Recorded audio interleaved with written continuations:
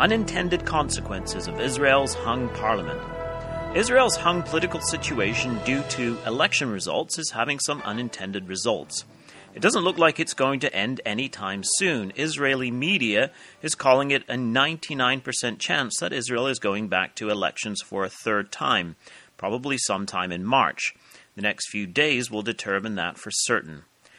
Due to political posturing, Naftali Bennett became Israel's defense minister on November 12th, just under a month ago. The defense ministry is a sought-after and very important portfolio, especially so in Israel. Naftali Bennett had tried to get the post previously, but had been turned down by Netanyahu. Now he has been appointed to the job in the interim government headed by Netanyahu of the Likud party. Bennett is from the small New Right party. Naftali Bennett is more right-wing and a national religious Zionist.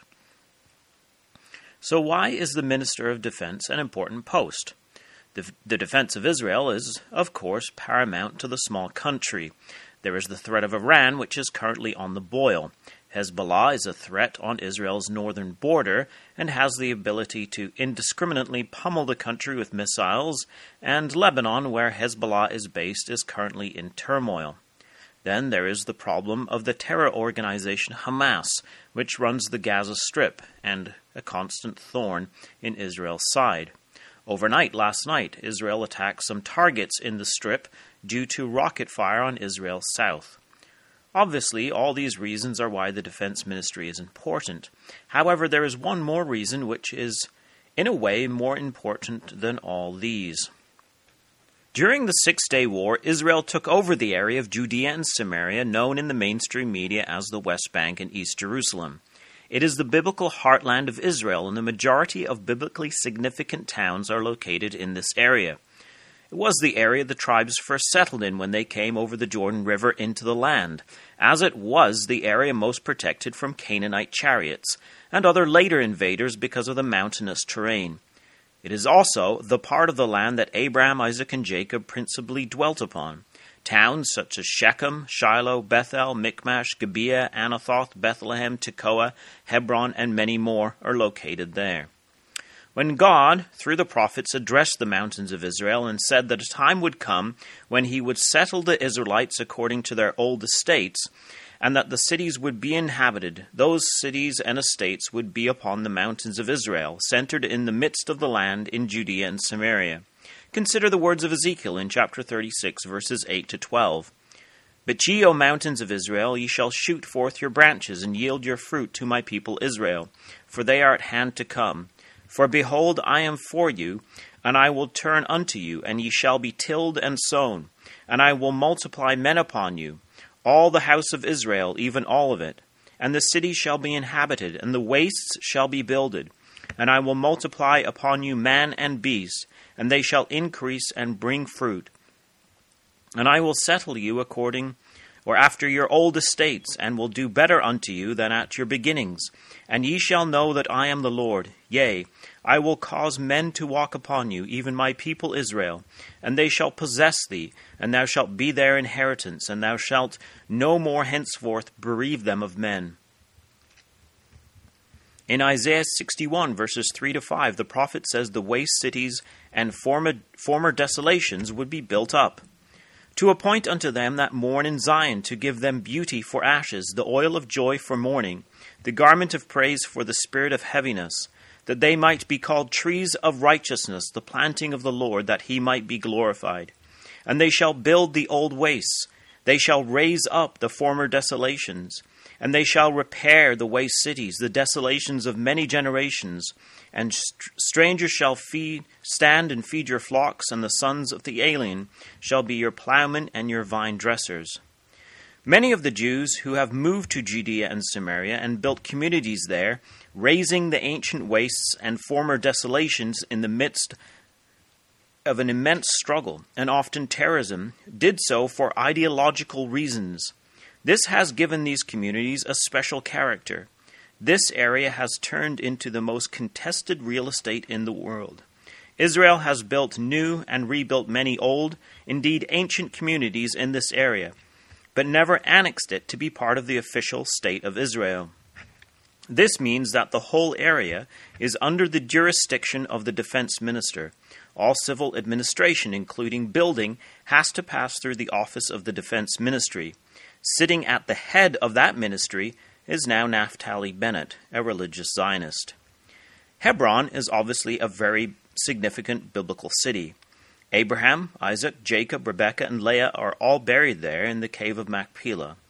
It was the city of giants that played such a devastating role in the sin of the spies, and later the city that took faith, the faith of Caleb, to conquer and take for his inheritance.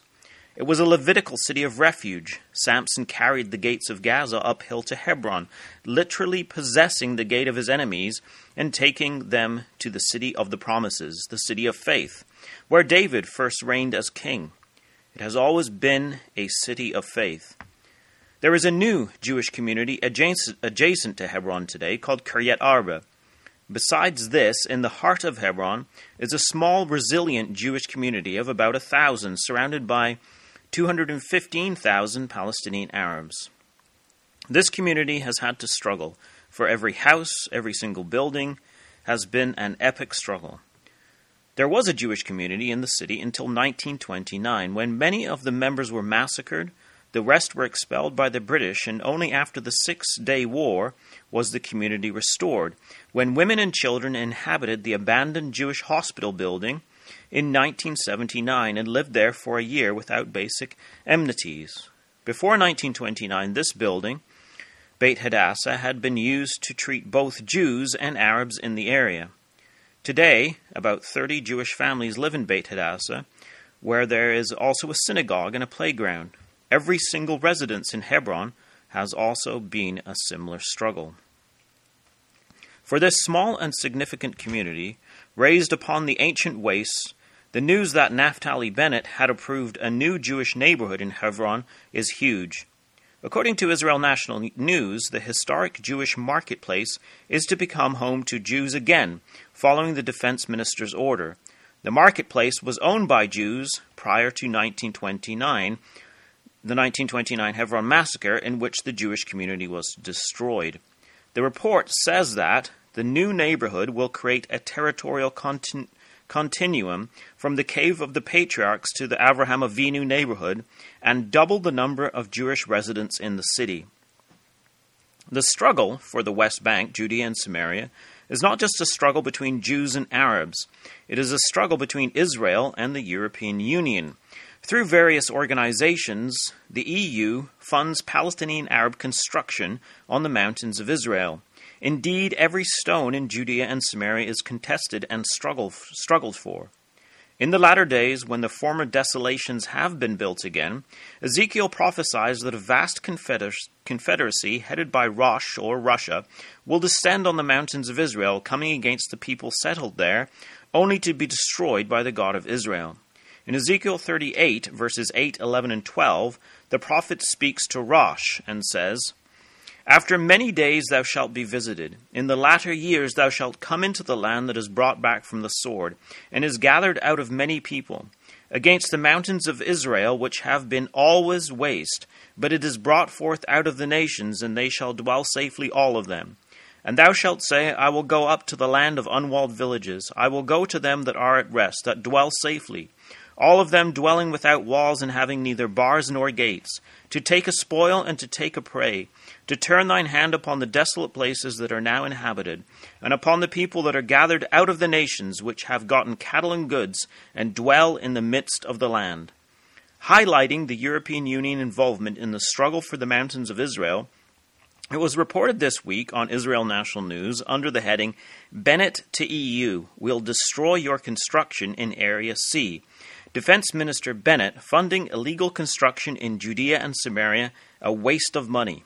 The article reported, Defense Minister Naftali Bennett, New Right, met this week with European Union's EU ambassador in Israel, telling him that Israel's defense organizations are no longer willing to make peace with the uncontrolled illegal construction in Area C, encouraged and funded by Europe.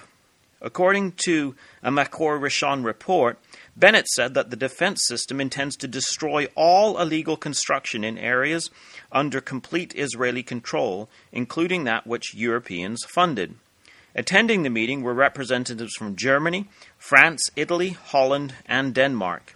In a security briefing, Bennett spoke with the representatives about the actions Israel took to prevent Iran from entrenching itself in Syria, the situation with Gaza, and the illegal construction in Area C of Judea and Samaria, which he described as a waste of money. The article explained the different areas that Judea and Samaria are divided into.